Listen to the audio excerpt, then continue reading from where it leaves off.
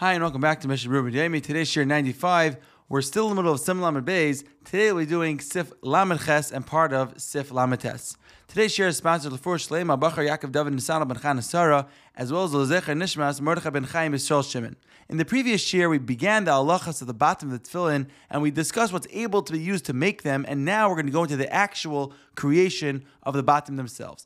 The Shulchan Aruch starts off, Yasa arba batim me'or echad l'shal roish ubayis echad l'shal yad. The tefillin shal roish are made up of four separate batim, four separate compartments from one skin, from one or, and the shal yad is made up of one large compartment. Now we're going to discuss what does it mean one skin, what qualifies as one skin.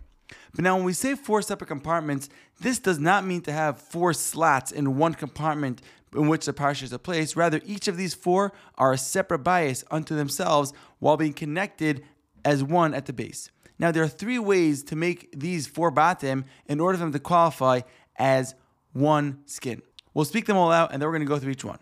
The first way that we find is to make these four separate batim, and then we glue them together with devek at the base. The second one we find is that people used to take four separate compartments and sew them together at the base, giving you a singular component of four batim. The third was to take one piece of leather and to form them into four separate compartments with the help of a mold.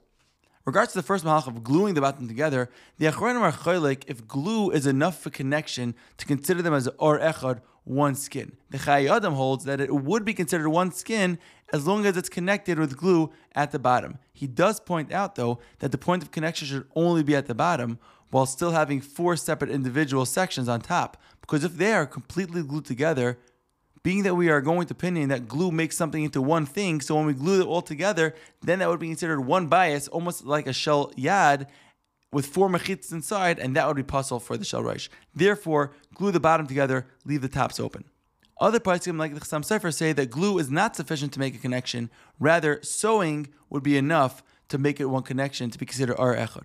The Maisa, the Mishnah Berurah says that being that there are other poskim that say that both gluing and sewing would not be enough to give these four batim a categorization of one skin of ar echad. Therefore, the batim should lechatchila be made out of literally one skin. You take one piece of skin and then you mold and you shape that one skin into four separate sections to house the parshas. Now, even if you do use one skin, the Mishnah Berurah says that you should still not glue those four compartments together, because we saw an opinion that held that glue makes it considered one entity, and then that would be issues of looking like one bias. Therefore, it's best to leave the four compartments completely separate from one another. The next halacha discussed in Sif Lamed Tes is halacha l'Moshe Sinai that tefillin need to be miruba'as, square. There are three parts of the tefillin that need to be square, and all these three parts that we're about to discuss are shown in the attached PDF. The first one is the tfiros, the stitching surrounding the bias. The second thing that needs to be square is a makaim maishavan. This refers to titura, which we said was in the past is a frame around the actual bias of the tefillin. And the last thing, of course, is the bias itself. That must be square. Now, although the classic definition of a square is just four equal sides, when it comes to tefillin, we need a perfect square, which is defined by having four 90-degree angles, and this can be determined by measuring the diagonal line between the two opposite corners. And if both diagonals, when you go from the two opposite corners of a square, they're both the same length, then you know they have equal angles.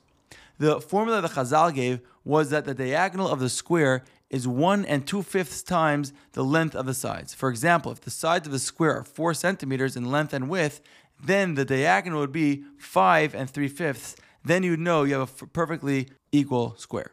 If the tefillin are not made square, this is ma'akev, even b'di'eved, and you should not use these tefillin. However, the Mishnah Berurah does say that if somebody doesn't have any other tefillin and he only has these not properly squared tefillin, he can wear them without making a bracha. And now to the tfiros. The tfiros must be squared both on the top, on the side of the bias, and on the bottom, on the side that rests on your head. The Mishnah Berurah says that the servant should be careful in making the holes for the stitching, that besides for having them in an even line, one shouldn't be bigger than the other, potentially allowing one string to be shifted inside closer to the bias than the other parts of the string. Regarding the titura, although the batim rest on a rectangular base, as we see in our tefillin, the way that we create a square titura is by making two notches after the mavarta, the end of the tefillin where the tzua goes, thus creating a square frame around the bias. You can see this diagram both in the PDF, or you could just take a look at your tefillin in the morning. When it comes to the batim, the shel yad is one big square, and the shel rosh, although comprised of 4 parts, between all 4 of them, we should have 1 square. For example, if your tefillin are 4 centimeters by 4 centimeters, then each of the compartments should be 4 centimeters long and 1 centimeter wide. B'diavad, the Rama points out that even if one of them is wider than the other, it's still kosher. But the ikar is that the total width is the same as the length. The Rama adds that the akpada for square only applies to the length and width of the bias. The height of the bias does not need to be the same as length and the width. And therefore, in our previous example, in this 4 by 4 bias, the height can either be 4, more than 4, or less than 4. To sum up, we said that the shel rosh needs to be 4 separate compartments that are all made from one skin. We discussed one skin can either be through gluing, through sewing, through molding one skin.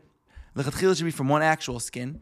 And then we saw in Sif Lamed Tes that we need 3 things to be square: the stitching, the titura, and the bias of the tefillin. Have a great day.